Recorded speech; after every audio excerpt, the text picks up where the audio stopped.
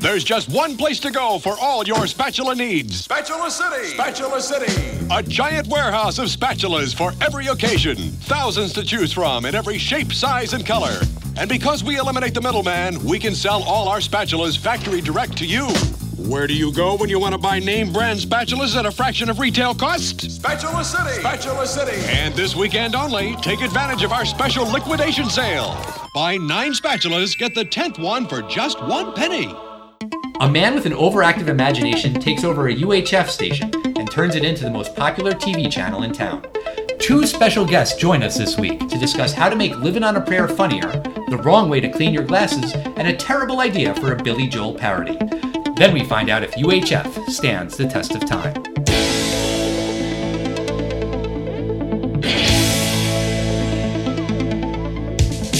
Test of time, James and Alan have their say. Do the movies you love still hold up today? James says Gladiator with the glutton. Alan says as a father, blah blah. It's the test of time, James and Alan have their say. Do the movies you love still hold up today?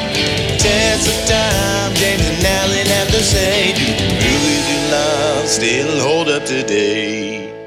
Hello, everybody, and welcome to a very, very special episode of the Test of Time podcast. My name is Alan Noah, and I am joined by 3 other people. My co-host, James, you're here too. Hey, everyone. I figure I'd join the podcast since I've co-hosted every other one so far. I think that was a smart decision on your part. That's right, and joining us is no stranger to the show. My sister Joanna Brief, member of the 5-Timers Club of the Test of Time. Woo! Yes, welcome back, Joanna. Thank you. Honored, happy to be here. This is your 5th appearance, so this is very, very special. And this episode is also very special because my son is here with us too, also to talk about UHF. Woo! Hello, listeners. Now, you have been on the show before, and we have called you by this code name, Fred Weasley. Yes. Why did you pick Fred Weasley, by the way? Because I think I was pretty into Harry Potter, and Fred Weasley was my favorite character from Harry Potter. Interesting favorite character. He's Ron Weasley's older brother, but, like, they're twins. So, like, how is Fred different from his brother, his twin brother? Well, I think George dies, and Fred doesn't in the 7th book. I think you're right. Well, regardless. Spoiler alert. Very true. Regardless, we called you by that code name before, but you're going to be here this entire episode talking about UHF, so let's call you by your real name and welcome you to the show officially, Eli Noah. Yay! Yay! Welcome, Eli.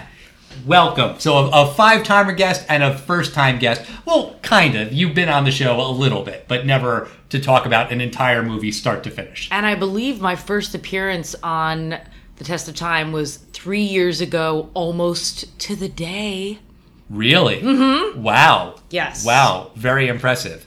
Yes. I Yes. celebrate the anniversary of my first appearance in the Test of Time podcast every year with a cupcake. As you should.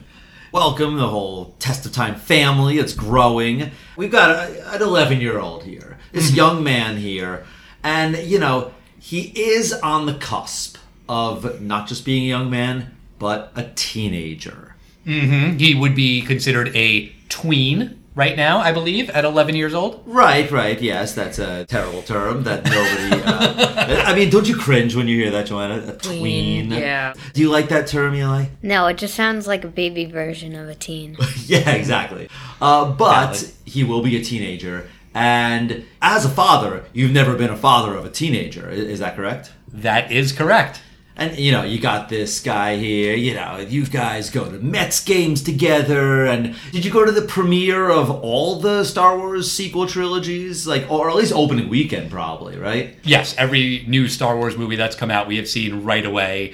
You know, most of the Marvel movies, I think starting with Black Panther, right, we've seen in the theater right away. So, yeah, I mean, I'm a good dad. I do what I'm supposed to, right?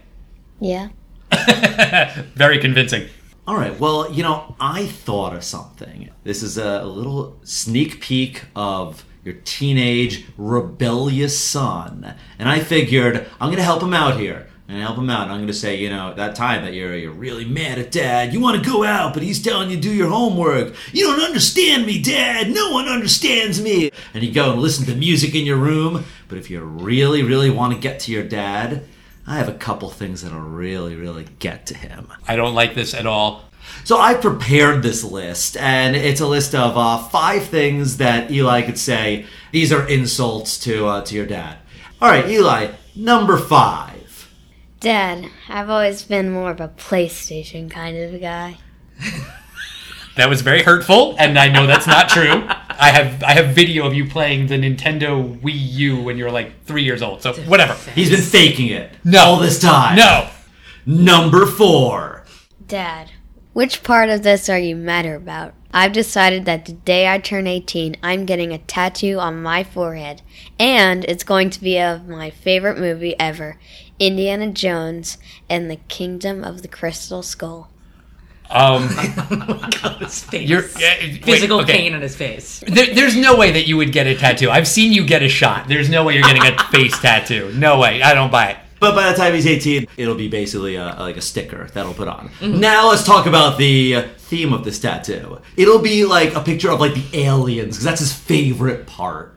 All right, he hasn't seen that movie yet, so you just spoiled it, jerk. But also you didn't, because the movie's terrible and you don't need to see it. Anyway, no, you're not doing that. I don't care. I don't care if you're 18. You're not doing it. Hey, Eli, it looks like these are pretty effective. So I don't like this game at all. Number 3. One day, I'm going to name my firstborn son after the greatest and funniest guy I know, Jerry Seinfeld. No, that's not true. That's not a thing that you would ever say, because you have a good sense of humor and you will not find Seinfeld funny. Like me. And like most people. Okay, well, we'll see about that. And number 2. Hey, Dad, I forgot. What's the name of the one good song by Bon Jovi? Oh, wait, there are none. Oh! Look at him. Look Call at his face. the burn unit. But I know that that's not true, because you and I have sung multiple different Bon Jovi songs together in the car. And was this in the car on the way to, say, getting ice cream or something? No. I think he was playing you. Nope. Definitely not. And what do you sing for the chorus of Living on a Prayer? Squidward on a chair. Have you heard that? That's like a thing some kids say. Maybe he's saying, I improved this song that I don't think is perfect right now, Dad. Yeah, it makes it more funny. Oh! That was not written by me, Al. Third-degree burns. That's true. It does make it more funny. It doesn't make it better. It makes it funnier. All right, okay, let's go. Now this one, you really need to get him. He took away your cell phone and he's like, Eli, it's my house and there's nothing you could do about it. And he's laughing in your face, your cell phoneless face. What are you going to say? Number 1, go for it. Star Wars? More like Star Boars. Oh! Shots fired. I mean, you ever say that to me and you think you're going to get your cell phone back? Ha! Those are pretty good. I think I'll have to get the cell phone back because I'll have to call the burn unit. Oh! Al, I've never seen you look so pained and hurt, like soul butt hurt. Your soul's butt is hurt right now. I do not approve of this game. I do not approve of any of this. This was a terrible idea. Eli, let's go home. No, okay, let's Let's talk about UHF first, quickly. Before you go home, let's quickly talk about this little film that you've mentioned once or twice or 250 times. I mean, I love UHF because I love Weird Al. Eli, you also love Weird Al. Is that fair to say? Yes. But I want to ask you, Joanna, because you requested this movie first, before Eli did, and then when Eli found it and loved it, he wanted to come on too. But what does this movie mean to you? It's so interesting that you brought Eli along today, because I saw this movie when I was about your age, Eli. It came out when I was about 12 years old, and it went completely under the radar. And I saw it on VHS at Amy Levitt's house, and she was kind of like a weird, quirky friend of mine at that age, and I'd never seen anything like this at this point in my life. And I was about 12, and this just like blew my brains out of my skull into a million different directions, because I really had never grasp humor like this before. And this friend of mine from that era also introduced me to Monty Python. And I actually kind of think they're a little bit similar. It's very cartoonish, very physical, a lot of really cartoonish displays of ultra violence, like the splitting down the middle of the guy in the library. And I think it had a major effect on my life because I was really young. I was a tween myself back in 1989. And I'd never seen anything like it before. And it took me a long time until I saw anything that absurd again, other than Monty Python. And it wasn't like now that you could just watch stuff on demand or streaming. It was a VHS that my friend got, and it never left my head. And I've been watching it over the years. I was watching it last night, and I was just laughing, probably louder than I've ever laughed watching this movie before. Wow. I think it's hilarious. And I'm really glad to see that the youth of America still appreciate it. So you had seen it years ago, or shortly after it came out. I had never seen it, actually, until this viewing. This was my first time watching it. What? That's right. I mean, Ridiculous. I'm a fan of Weird Al. I like his music. I love his polkas. And Al, you introduced me to those. And probably Polka Your Eyes Out. Is that one of his first ones? Not one of his first ones. Alternative polka. Like one of those, I really got into it. But Eli, you've seen this film several times. Yes. Is this one of these, like, to me, like Back to the Future, Star Wars, I've just always known? Is this something you've been watching since you were, like, really little?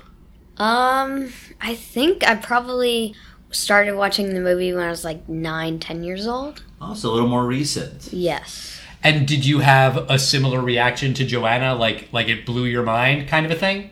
Yes, it made me laugh so much, and it had Weird Al, which is my favorite music artist. I never knew that he had ever acted, which was surprising. That also means you've never seen The Naked Gun before. No. That's a cameo. I'm just kidding. I mean, Weird Al has a small little, like, 2-second role in The Naked Gun. So the movie, for anyone who, like you, James, hadn't seen it before, is about George Newman, played by Weird Al. He's a daydreamer who becomes the manager of a small television station. When his wacky ideas unexpectedly cause the station's ratings to skyrocket, he becomes a target of the nefarious network executive of a competing channel. Will the evil rich guy win in the end, or will good triumph? Now, I do not need to ask you if this was a box office hit, because I know all things Weird Al, and I know all about the trivia, and I know that this was a huge bomb. It came out in a summer of a lot of huge blockbuster movies, 1989, and this movie was in and out of theaters in weeks. 2 weeks, to be precise. Yeah. Yeah, a huge sequel opened this weekend, July 21st, 1989. Lethal Weapon 2. Mm-hmm. Then you had Michael Keaton, Jack Nicholson. Actually, I think it was Bill Nicholson Keaton. Probably. Batman at number 2. Number 3, When Harry Met Sally. Number 4, Honey, I Shrunk the Kids. You ever seen that one, Eli? Yes, I have. Yeah, the great Rick Moranis. He's in that. Mm-hmm. Number 5, License to Kill, which is a James Bond film starring Timothy Dalton. Right, one of two. Then there's Peter Pan. Number 7, a great film, Dead Poets Society. We'll review that someday. Indiana Jones and the Last Crusade. Apparently not Eli's favorite Indiana Jones film. Or by the time he's 18. Doesn't compare to the Crystal It could be Skull. right now. I mean, this is ridiculous. Stop talking. Number 9, Ghostbusters 2. Al's favorite sequel ever. I don't think that's true. Number 10, Weekend at Bernie's. We did review that, and that film beat the hell out of the number 11 film that week, UHF. I mean, you have to put it in context that Orion, which is the movie studio that made this movie, they went out of business before the movie came out, so they didn't have any marketing budget. So this movie, wasn't promoted at all, and it was going up against all of those other huge movies. So it was kind of destined to fail. Interesting trivia, though, before Orion went out of business, they did a test screening for this movie, and it was amazing. The audience loved it. They said it was their best test screening since RoboCop, which was a huge hit for Orion Pictures. They thought that UHF was going to save Orion. They really thought it was going to be the biggest hit for them, and they went out of business before the movie even opened, and then the movie bombed. So it didn't really work out as planned, but Orion had very high hopes for this movie. Yeah, and it wound up finishing with $5 million, which was basically around its budget. So, to be fair, though, like you said, there was no advertising budget. So, the film probably lost money, but, maybe streaming. Maybe in the end it made $1. Well, it has become a cult classic. It found an audience on VHS and on airings, and for a long time, you couldn't even get a VHS. Like your friend, what was her name? Oh, Amy Levitt, yeah. Okay, yeah, so Amy Levitt was lucky that she had a VHS tape. A lot of people couldn't find it. They were going for hundreds of dollars on eBay because they were out of print. There was no studio to make more of them, and it wasn't until, I think the movie's like 25th anniversary when they finally put it on DVD. It was just like not a thing you could get your hands on for a really long time. Yeah. If you're listening, Amy Levitt, you might want to hold on to that VHS tape. It could be worth money. Amy Levitt and I stopped being friends in like 1990.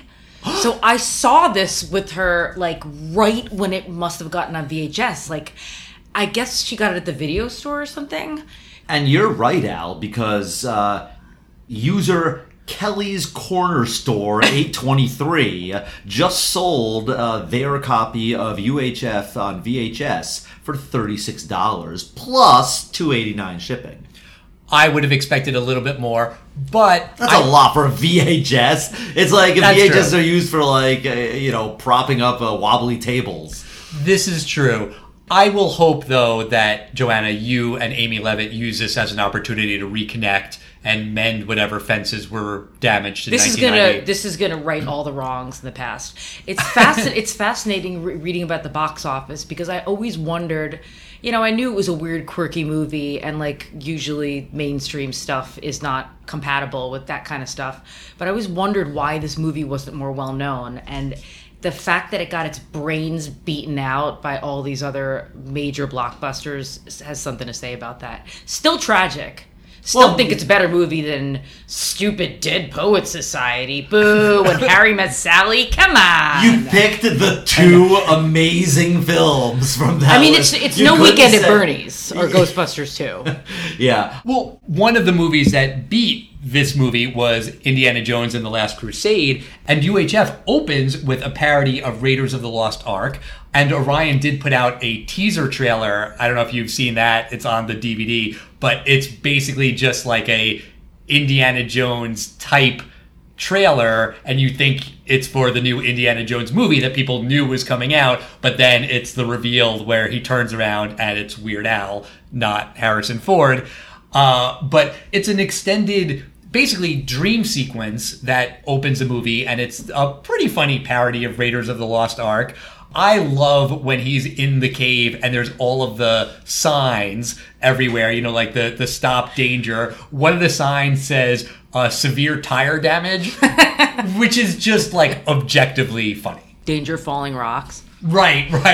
When all the rocks start falling, and then the giant boulder comes and chases Weird Al around, and it's pretty bad looking green screen, but it still just works as comedy as he's running in front of, the Sphinx. He's running on a snowy mountain, and then he's running onto a city street, and the boulder makes a sharp left turn. That shouldn't work, but it's just funny. It just works.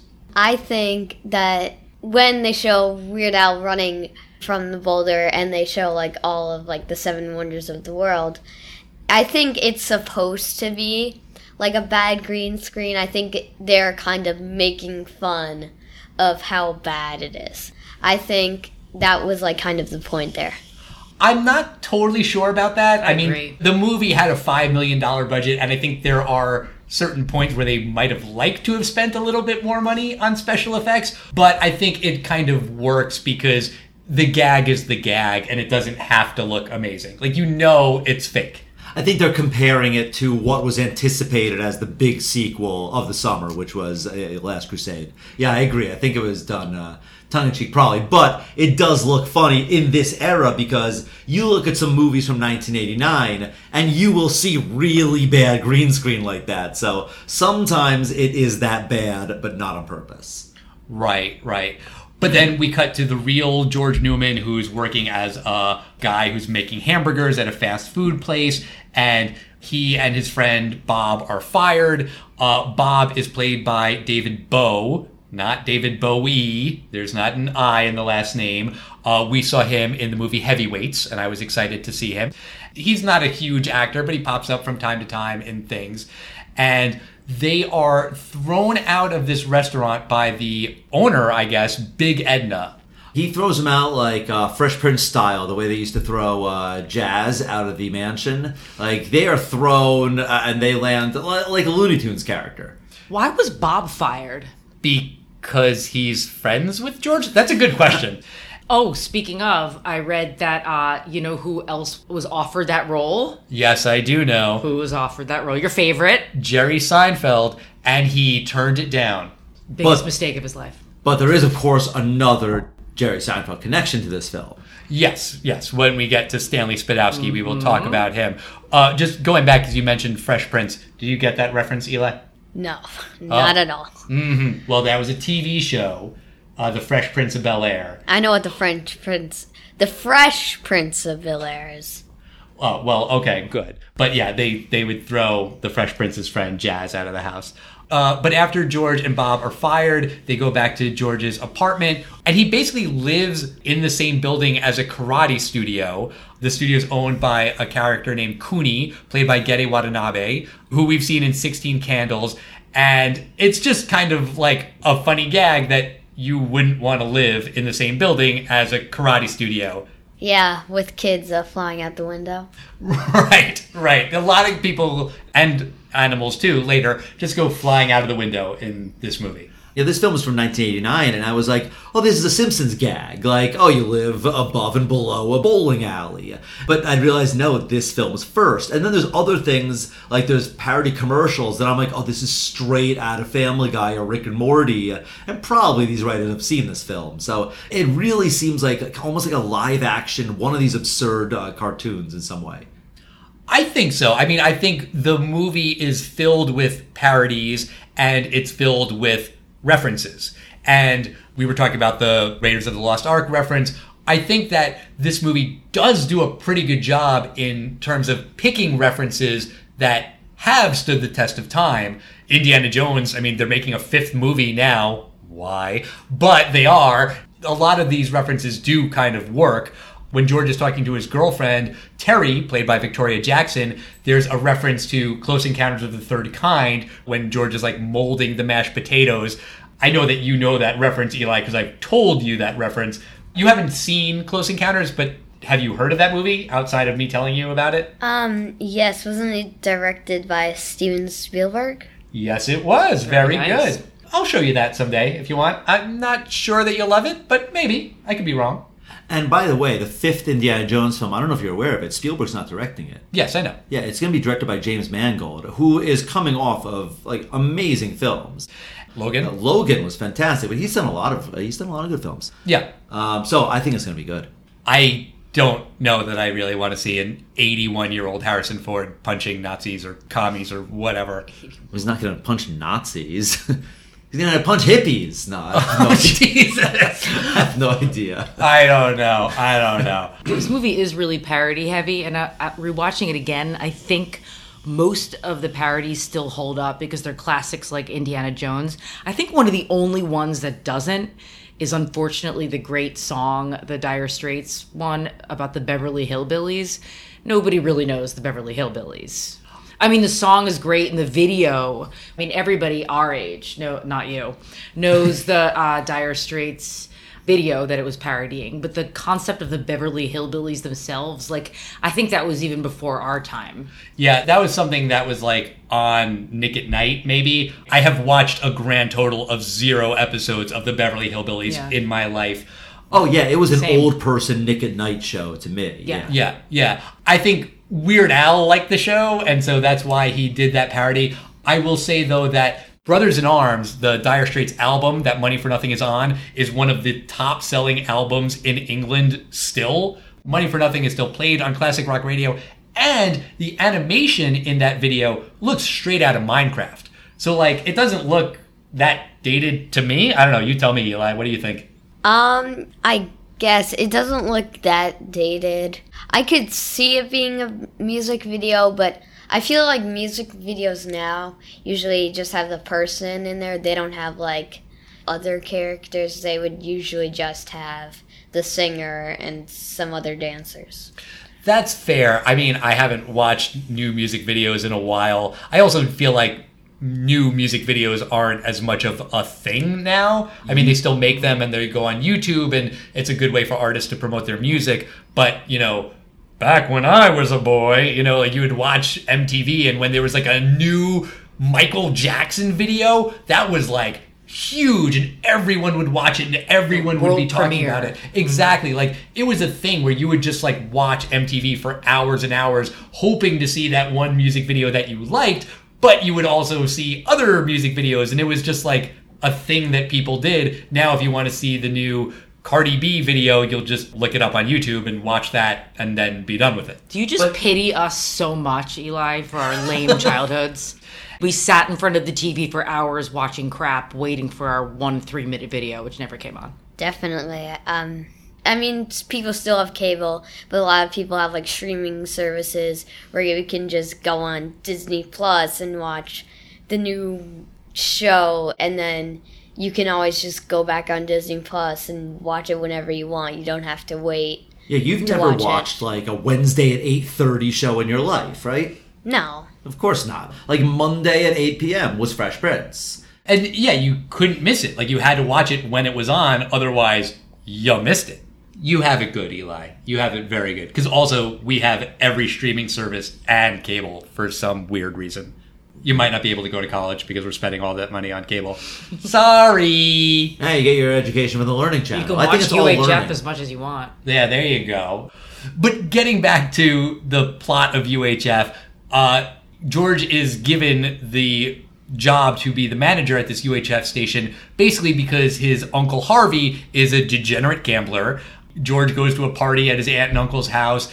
Uncle Harvey's in the other room gambling. He wins a deed to some UHF station. He thinks it's worthless, but his wife is like, I know just who can run it. And we see that George has an imagination and an overactive imagination, so this could be a very good fit for him. I did just want to point out that while they're at that party, George is still wearing the Burger World uniform shirt. I love that. Like, you know, he got fired earlier that day from the fast food restaurant. Change your shirt. Like, his aunt and uncle have, like, a very nice home. It's kind of like a posh party. Like, don't wear the Burger World uniform shirt. Did you notice that, Eli?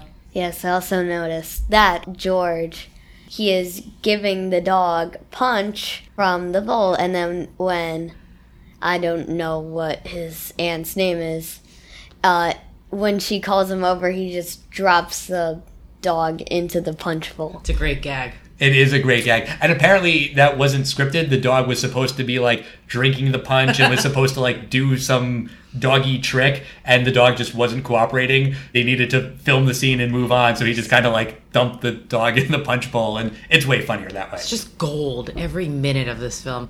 Did we miss the part yet, which was burned into my brain from when I was 12, which was the Twinkie hot dog scene? Yes, the Twinkie Wiener sandwich, which is what, Joanna? It's a close shot of a Twinkie being sliced down the middle, an uncooked hot dog put inside, and then Cheese Whiz aerosoled on top. Apparently Weird Al ate 7 of those in the filming of those, and then afterwards became a vegetarian. Yes. I don't know that he became a vegetarian because of that, but maybe? I'm declaring it. I mean, maybe. I love hot dogs and Twinkies, but that combination would probably make me a vegetarian too. He also dunks it in milk. Like, he's like, while he's eating it, he's kind of just dunking it in what looks to be like expired milk. That, like, he does a sniff test and is like, but he's like drinks it anyway because he's broke. I mean, that's horrifically nauseating on every level. Eli, would you eat a Twinkie Wiener sandwich? I don't really like hot dogs that much, but without the hot dog, I would definitely eat it. What if your dad said you could have a cell phone if you eat one? Oh, I would definitely eat that. I would eat that in like 10 seconds. I know that you would, so I would not make you that offer. So George gets to the UHF station. He meets the receptionist, Pamela Finkelstein, played by the amazing Fran Drescher. On the commentary, Victoria Jackson calls in and says that it's funny that he cast 2 women with funny voices. You know, Victoria Jackson kind of has a quirky voice, and so does Fran Drescher.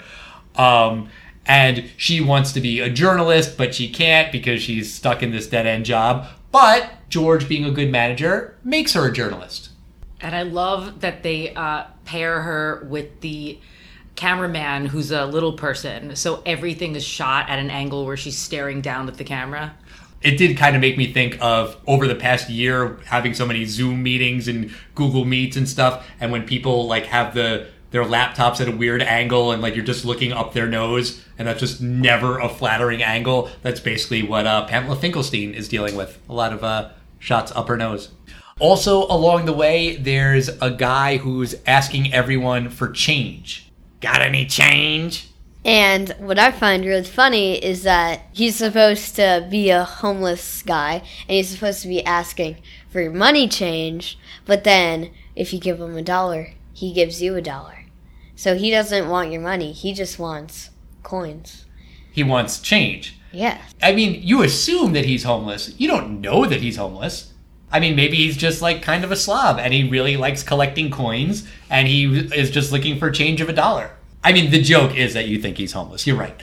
And George gives him change for $1, and he also asks for change from R.J. Fletcher, who is the evil villain who runs the network affiliate at Channel 8. And, you know, he's basically just a cartoonish bad guy. But another guy who works at Channel 8 is Stanley Spadowski, the janitor, played by Michael Richards.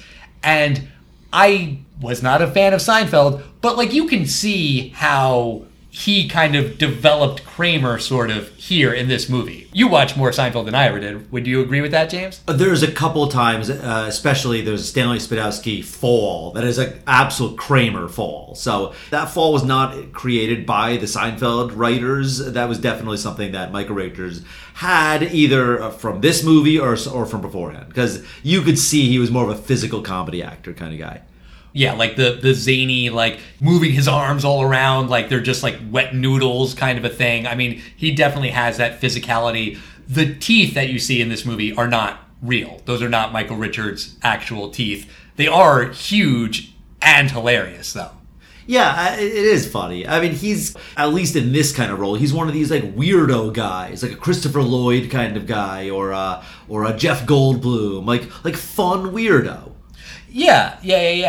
And then RJ fires Stanley for no reason, and George sees RJ's son like stealing Stanley's mop, and he feels bad for him, so he offers him a job at his TV station because Stanley can only be a janitor at TV stations, I guess. It's a very specific thing to have on his LinkedIn profile.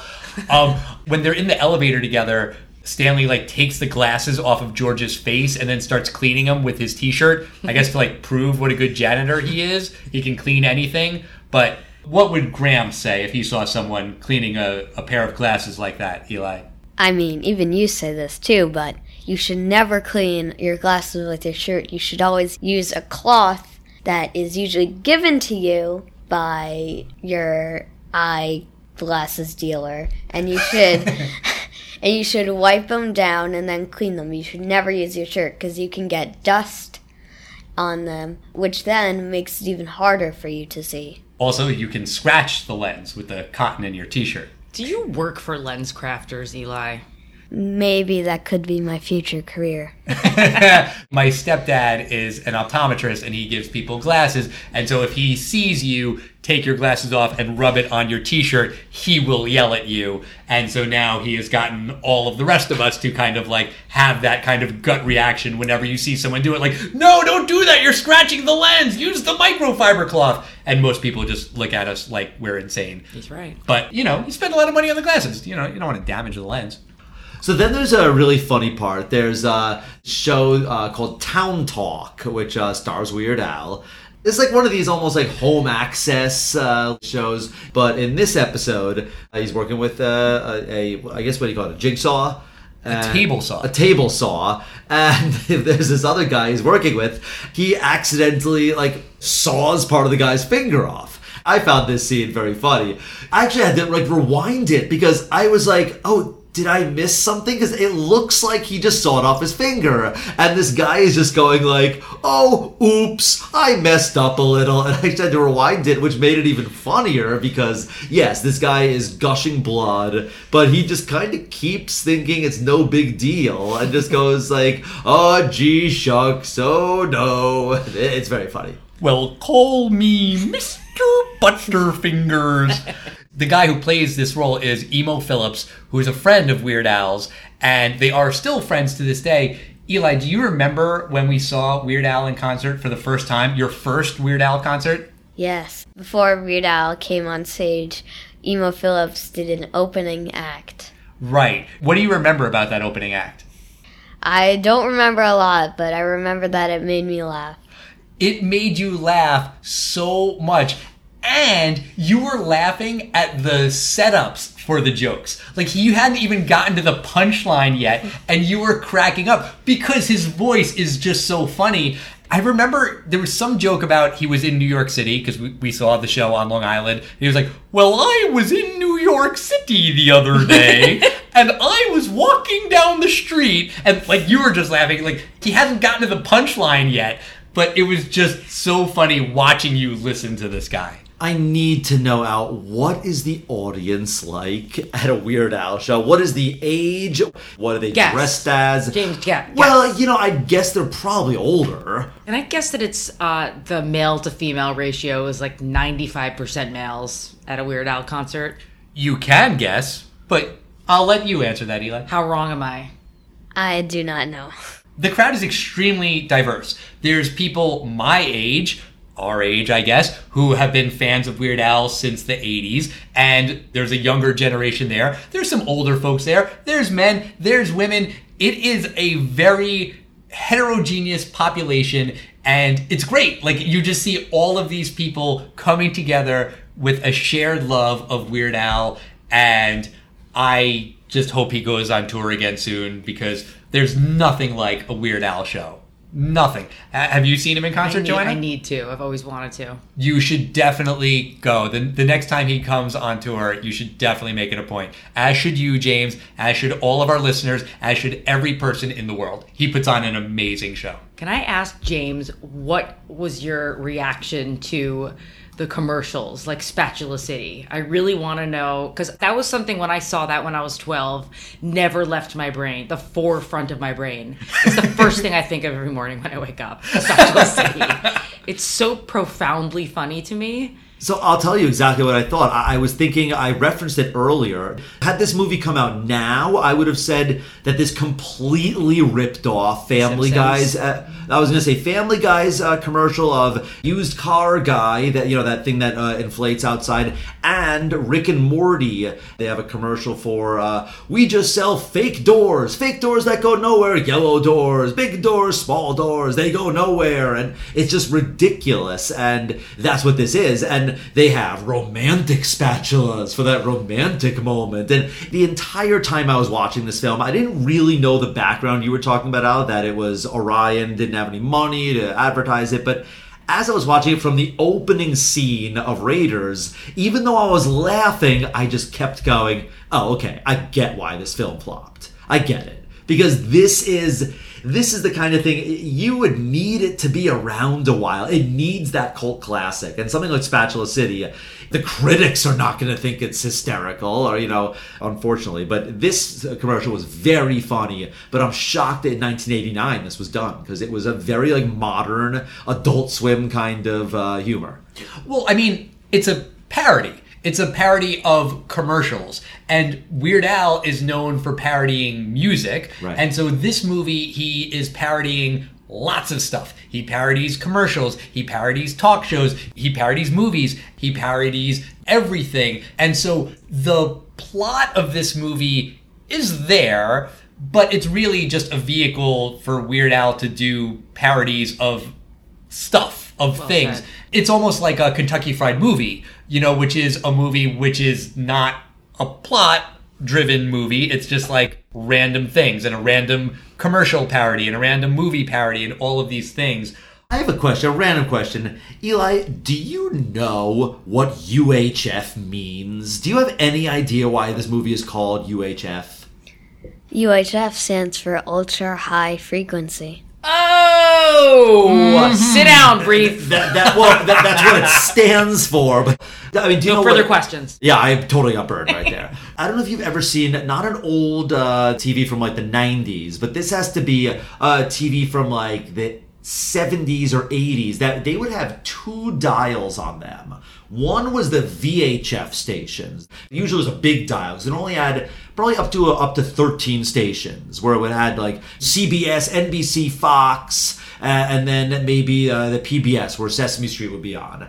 And then if you went to one station, which you do channel 1 or U, that's when you could switch to the UHF, and nobody would go to U. But when you went to U, then you could use the second dial on your television and go to all these really weird stations that were like public access, and you never knew what it was. So UHF, the reason it's called this is the kind of thing that, yes, some millionaire could kind of forget that he owns a UHF station. One thing with you, Joanna, is that the moment he walks in to UHF and he realizes that he's kind of in Wonderland, he's in like a weirdo land here. Do you remember what is in the background? Did you pick up on that?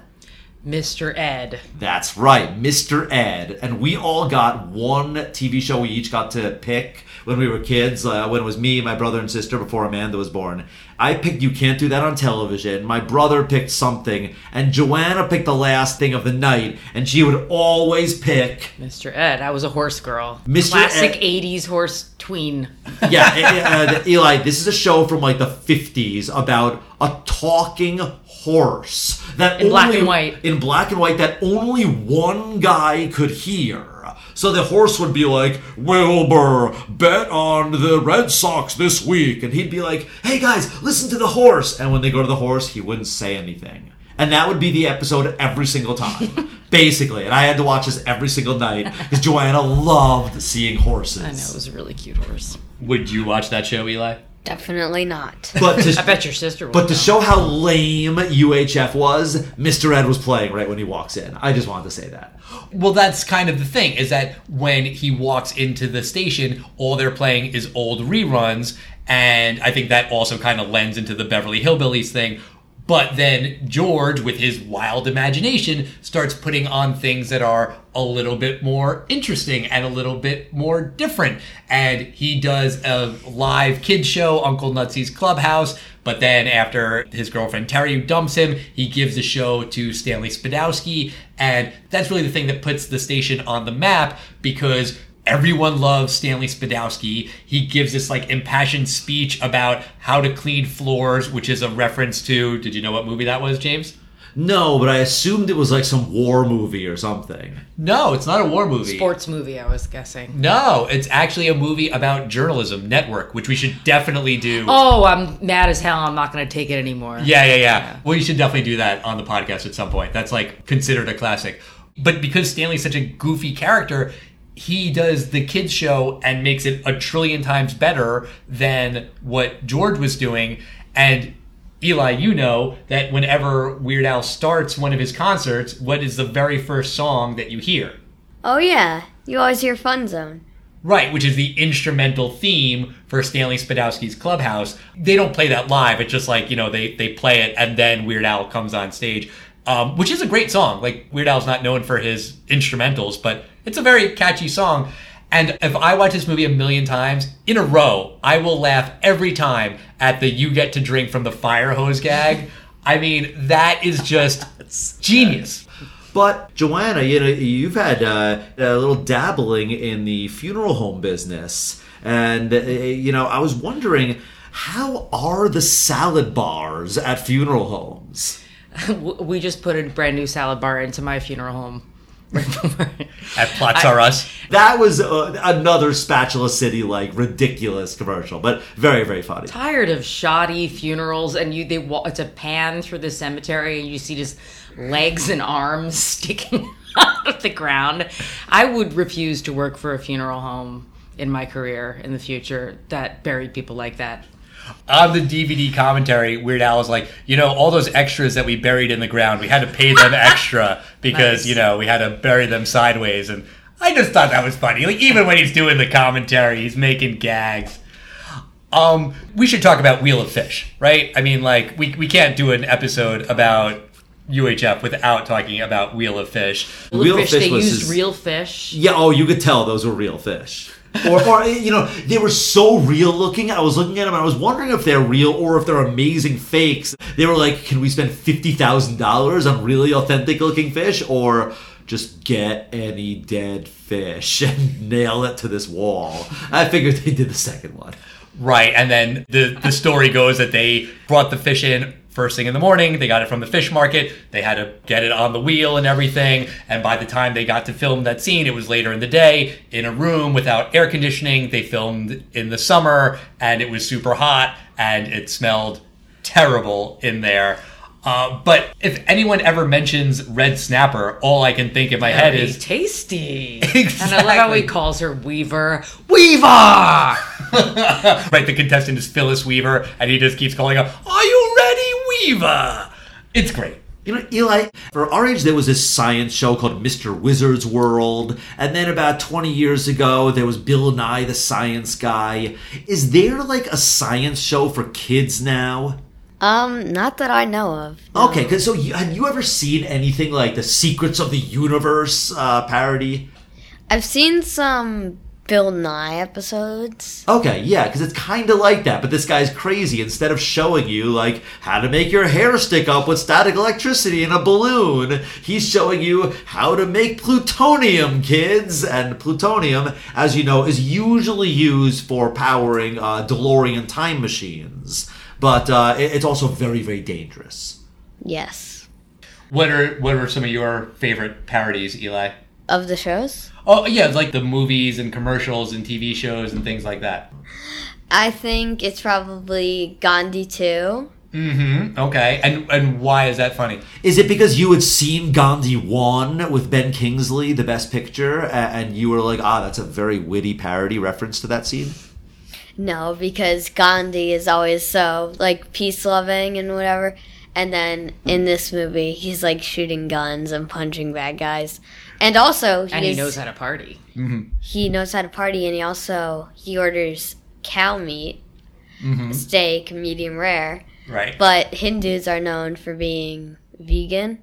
So that's kind of, like, different from what his culture... They don't eat cow. That's right. Yes, he orders a medium rare steak right. with 2 tall blondes. Right, and you know who that guy is, who's playing Gandhi?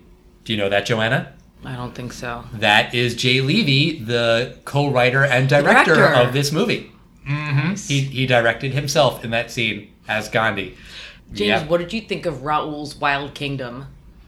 Oh, I did like that one. It was a parody of one of those Jack Hanna kind of guys. So they were teaching poodles how to fly. Yeah, it was ridiculous. It was very funny. Apparently he died, the actor died in a car accident midway through shooting this film. He was going to have a bigger role.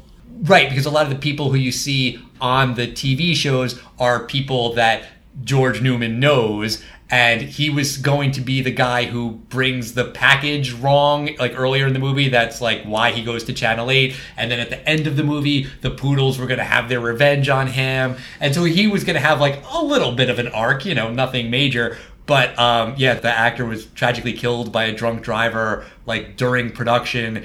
And there's a story, it kind of went around Twitter a few years ago, that Weird Al said that he was once offered $5 million to be the spokesman for a beer company, and he didn't do it for a couple reasons. One is because he has a younger audience and he didn't want to be promoting alcohol, but also this tragedy affected him and he didn't want to endorse alcohol because this actor was killed by a drunk driver. And the movie is dedicated to him, which is a nice thing. There's also the Geraldo parody when George is hosting a talk show. There's a thing where he opens up Al Capone's glove compartment, which was a parody of Geraldo opening up Al Capone's vault. And it was just, what was it? Wine glasses, wine bottles or something? I just know the point nothing. Is, there was nothing in there. Road maps! Yeah, I remember something similar when we were kids. They were going to drill into a section of the pyramid that no one had ever seen, and it was drilling into a brick, and they put a small pin-sized camera in there, and it was just an empty little shoes. Well, it was just basically the size of a shoebox, and it was just an empty little chamber. Basically, it was a hollow brick that they found. Yeah, you do these things live and you roll the dice. But basically, all of these parodies are doing well and people are liking U62 and RJ's really mad. And so he tries to buy the station out from Uncle Harvey because Uncle Harvey now owns $75,000 to Big Louie, who's his bookie, who's, I guess, like a cross between Blofeld and who was the bad guy in Inspector Gadget? Well, I guess he was Dr. Claw. Yeah, he was also a Blofeld parody himself, I guess, right? I mean, like, you never see the face, you just hear, like, the voice, and his hand comes off, and he makes it into a meat cleaver, which would be a cool way to make you peanut butter and jelly sandwiches. Why would you need that? He's like, Dad. I'm just saying, it would be cool if I could replace my hand with a knife. No? Yeah, but how does the hand fit on there? Because if you have, like, a knife cleaver, your hand, it could only be, like, metal, but then the meat cleaver would cut through the plastic. Check Beto. I forgot about that part. And there's so much love put into this movie because there's not like 10 seconds of film without a joke crammed into something. And I don't think too many of them are gratuitous. I think most of them are just lovingly, beautifully done. And they range from slapstick to physical, but I appreciated all of them. Yeah, there is, like, a level of, like, care and attention to everything. When RJ calls Harvey and, like, Harvey's in the pool and he's listening to the radio, that song is Let Me Be Your Hog, which is a Weird Al original. He wanted to get Kung Fu Fighting, but couldn't afford it because they had a shoestring budget, so he just recorded a crazy, stupid song because he's Weird Al. Why not? Yeah, it's beautiful. You could tell this was a labor of love. Yeah. And so the way that George is going to, like, save the station is with this telethon. He's going to sell shares in the station so that everyone in the community can buy, you know, a piece of the station. I was kind of thinking about that it kind of doesn't make much sense because, like, what if he doesn't raise enough money? Then everyone's bought a share in something and now own nothing, and he would have to give all that money back. And usually telethons aren't known for collecting cash. You usually make a pledge. You could poke some holes in that, but you're not really supposed to think about it. Yeah, kind of like the end of Billy Madison. Just go with it. It's just, yeah, come on. So the telethon's raising a lot of money, so RJ kidnaps Stanley because he's the biggest draw. And there is a parody of Rambo. No, it's actually Rambo: First Blood Part 2. And I remember when we did our episode on that movie, I said that all I could think about while watching it was the UHF parody, and it's almost not a parody. Like, it's almost exactly what happens in that Rambo movie. I agree with you, and it reminds me of, the movie we're definitely reviewing, Team America: World Police. Oh, my God. Do you know the Parker and Stone, what their original idea for that puppet movie was? Yeah, they were just going to do The Day After Tomorrow. Yeah, they were going to do the exact script for The Day After Tomorrow, both puppets. Just to show how ridiculous it is. And it kind of reminded me of that because, Rambo 2, you're right. Maybe he doesn't shoot him with an explosive arrow from like 2 feet away, but he shoots one guy with an explosive arrow. And it's ridiculous. And good for Weird Al for figuring out only 4 years after that's like the number 2 film of the year that this is absolutely ridiculous. Did that make you want to watch the Rambo movies, Eli? Yes. Yeah. Okay. You will think the first Rambo movie is very disappointing based on this parody. The first Rambo film was totally different, but the second Rambo film is basically like Weird Al going and it's basically that for 2 hours. Yeah, it's just like explosion after explosion. But also, like I was saying earlier about these parodies that have stood the test of time. I mean, they just made a 5th Rambo movie, 2-3 years ago, something like that? So, it was called Last Blood. Right. But, like, the franchises that Weird Al parodied are, like, still in the zeitgeist, Like, Rambo is still a thing that people know. Even though you've never seen a Rambo movie, you've heard of the Rambo movies, right? Yes. Yeah, see? There you go. He has such a finger on the pulse of the culture, of American pop culture. And I think that trickled into the casting choices of this movie, too. It's just another reason why this is such a labor of love was I feel like even all the small side characters were cast so beautifully and perfectly. I loved R.J. Fletcher's son. Who is that guy? He was hilarious and perfect. Fran Drescher was this the first thing she ever did? She was so funny. No, we saw her in This Is Spinal Tap. Yes. That's right. Okay. Yeah. And, you know, it is kind of a shame that Victoria Jackson and Michael Richards have shown themselves to not be great human beings, to put it politely. But they are great in this movie, you know, especially Michael Richards. Who else could be Stanley Spadowski? Yeah, Victoria Jackson, but I think it's basically the role, though. The role was not totally necessary at all. No. And she was fine. Right. She did have some line in some interview somewhere where she said that, like, she was excited to be in a cult classic. You know, so, like, I think there was an appreciation for the role and everything. Yeah. And then the movie ends with the guy who wants change.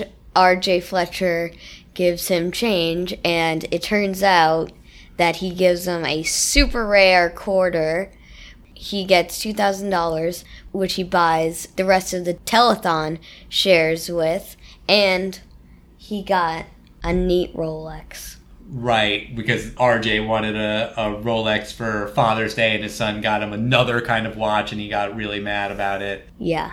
So, like, RJ is basically just, like, humiliated, and there are, like, 6 different ways he gets his comeuppance at the end, right? Yeah. They show the video where he, like, insults everyone in the town. He also gets, like, kicked in the crotch by the old lady, and then he loses his license. And then Philo, he has accomplished everything he needs to do because he helped George and the UHF guys, and he helped bring down RJ. And now, like Poochie, he decides he has to go back to his home planet. Zargon. Right. Good. And the tiny guy gets revenge on RJ's son by tripping him in the Noodles mud. Macintosh. Best name ever. Right. Yeah, he trips RJ into the mud and then says, "Oopsie, did I do that?" Yeah. So the good guys win. Did you know what they were parodying at the very, very end of the movie, Eli? No, I had to ask you. Oh, right. It was Gone with the Wind, and that's Weird Al's first and maybe only on-screen kiss? Ever in history? Maybe? I'll venture to say yes. I mean, he wasn't known for being like a leading man in... A Lothario? Right. None of his videos has him kiss anyone? I don't think so. Eli, can you think of any? He's a very PG guy. Not that kiss was more than PG, but apparently this movie was rated PG-13. Yes. And Weird Al wanted it to be PG, and I think it was PG-13 for the scene where the thumb is sawed off and there's blood everywhere, which Weird Al refused to edit because it was too funny. And also, I think it was the Conan the Librarian part where he splits the guy down the middle. Yeah. But there's no blood at all. Right. But I think they just gave him too much of a hard time, and he refused to edit it. I think also, like, the poodles, like, going out the window. The poodles. But, like, those 3 things are not violent. They're not that bad. We just did an episode recently with my sister about Little Monsters, which came out the same year as this movie, 1989, and they dropped the S-bomb all over that movie, and that movie's rated PG. That's not fair. I mean, they obviously had it out for Weird Al. Hollywood. Kinda. It's a little bit weird. But because we got to the end of the movie, I want to know what you guys think, if it stands the test of time. Eli, because it's your first time on the show, why don't you tell us your thoughts? Does UHF stand the test of time? I think UHF does stand the test of time. A lot of the jokes in the movie, they hold up. Me, obviously, liking Weird Al, I think that this is a great movie. But I think the people who don't know Weird Al, I think they would still like this movie. So I think that this movie stands the test of time. Were you really excited to say that?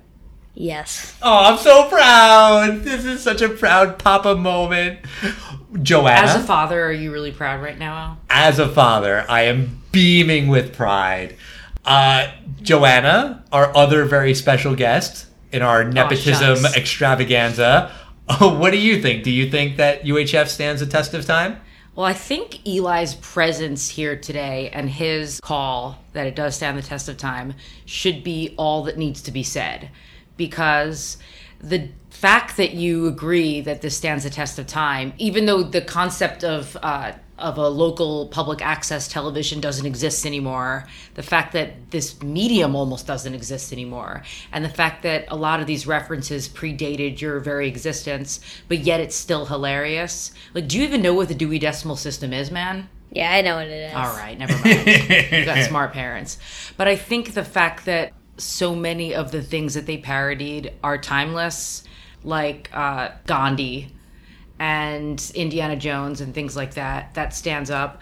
The fact that the only thing that I don't think does the Beverly Hillbillies and the Dire Straits video, I don't think it matters, because I think it's top to bottom so hilarious. And it really did strike me as very Simpsons-like humor, because it's the closest thing to a cartoon that a live-action movie has ever been or could ever be, I think. Maybe something like The Mask or some other really grossly physical slapstick movie. But yeah, I absolutely do think so. I think it's as funny, if not funnier, as when I was Eli's age, seeing it for the first time. I can't believe you have never seen this before, James. I can't believe it. So 2 votes for Stands the Test of Time. James, as someone who hadn't ever seen this movie before and didn't grow up watching it as a kid, do you think it stands the test of time? I'm surprised I'd never seen this film, but can I ask you, and this will be a Billy Joel parody, do you remember a line from yours and Amy Levitt's little video you made about Jupiter? No.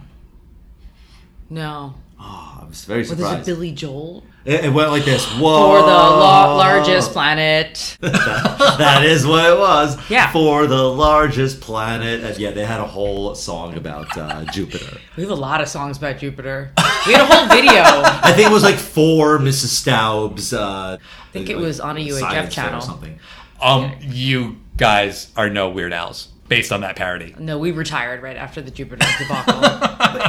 The thing I really like about this film, I find very interesting, is not really whether it stands the test of time, but really, and I've mentioned this before, really how ahead of its time it is. And this is a funny film, but this was not meant to be in 1989. Maybe it could have worked as a TV show on Comedy Central or something, but I guess it didn't have the broader appeal like a Naked Gun kind of thing, which wasn't a straight up, parody rip. It was just, just kind of broad, funny humor. This film is very funny. One part that you had mentioned, Eli, Gandhi, I just have to mention another thing that this happened to randomly make me think of this video game series called Civilization. Mm-hmm. Basically, you play as, since the dawn of man and all the way to modern times, and you play as one of the world leaders. Gandhi was always the leader of people from India, and Gandhi's aggression rating had an aggression of 0. Now, so whenever you negotiated with him, he'd be very peaceful, but there was this weird bug in the game that people have joked about for 30 years, that inevitably you would always find yourself in modern times in a nuclear war with Gandhi. Because it was a little bug that if you did one little thing, it would lower your aggression by 1, going below 0, and it wound up making him like aggression 999. And so Gandhi winds up being this really ruthless villain. And they've kind of kept it in the Civilization games because it's kind of funny. And I saw Gandhi too. I'm like, it's always been funny to me, like a really like Rambo-like Gandhi. And you can never really see it except when Civilization was like, Gandhi declares war. I will nuke every city of yours. But now it really was a live version, so I thought it was really funny. By far, my number one part of this film was Spatula City. I thought that was really, really funny. Yay! There are parts of this film I thought were stupid. There were some that fell flat. I did not like the clown at all until he became the sad clown, and then I found that funny.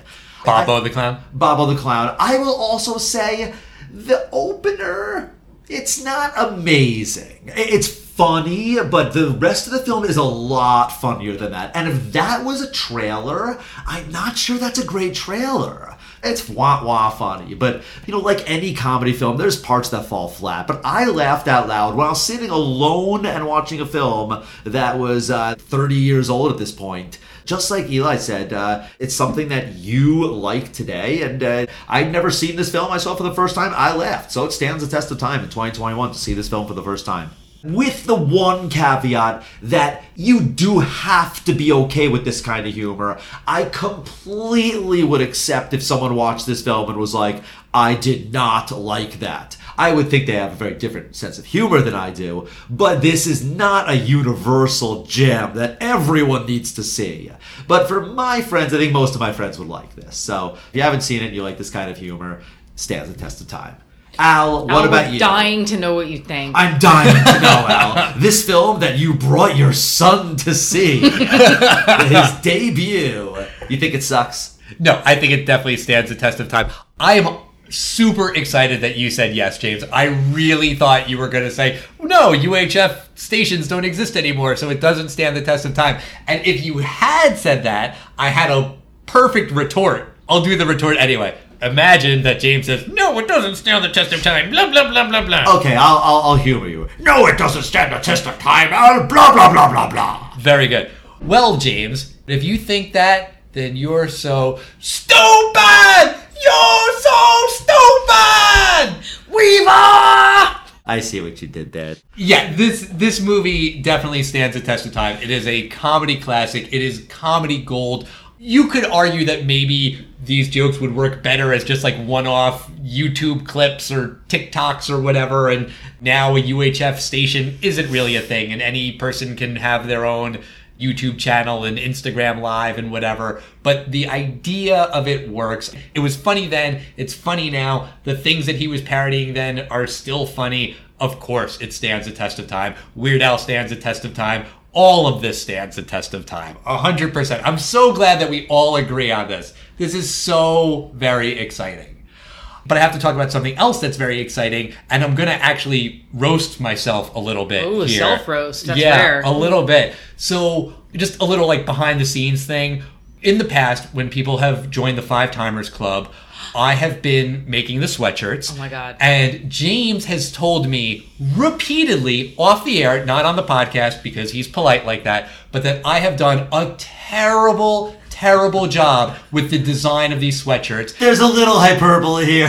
No, you have told me that many times. I've never said anything like that. All I said was that I would prefer we have the hoodies with the zipper in the front, and you said that doesn't exist, where you can make a hoodie that has the logo in the front. That is what you told me. No, what I said was that you can't order those in like one-offs. You can order them in bulk, but because how many members of the Five Timers Club do we have, it's really hard to do, and you can only order them one at a time.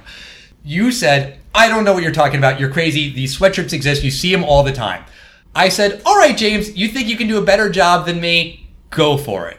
We know that the next person who's going to join the Five Timers Club is you, Joanna, your sister. So we said that, James, you were going to get the hoodie. You were going to do a much better job than I ever did with the hoodie. Where's my hoodie? So now roast me, James. Let's see how badly you own me. James got you the hoodie. You're his sister. He was in charge of this. Let's see the hoodie that you have for your sister. I can't wait to see how much better of a job you did. Let's see it, James. This was never discussed. Al has bought every hoodie. This was discussed many times. Can I have a hoodie? Can you just go bring me a... Okay. I'll give you a hoodie. I don't have a hoodie to go home with. Wait. James, did you not get your sister a hoodie, as we discussed repeatedly? I'm your flesh and blood. Where's my hoodie? It's coming for the 6th time. James! Wait, so what am I going to do for the 6th show? You're going to get a hoodie. Am I going to get 2 hoodies? Maybe. It seems like you're getting 0 hoodies. I would do Team America World Police with you fools, and then I want my hoodie. You got it. You certainly deserve it. This is shameful, James. I get You an ought to be honorary ashamed. hoodie. No, I'm okay. We'll get it the 6th time. Is it going to have the old Test of Time logo or the new Back to the Future one? I want one of each, bitches. I mean, if James is in charge, God only knows what you're going to get. I don't know.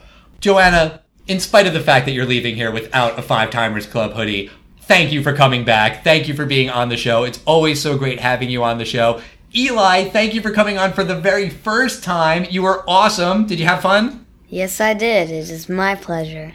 Aww, it was certainly our pleasure having you, Eli. Will you come back on the show again? Sure. Do you have a movie in mind for your next time? I don't think so, no.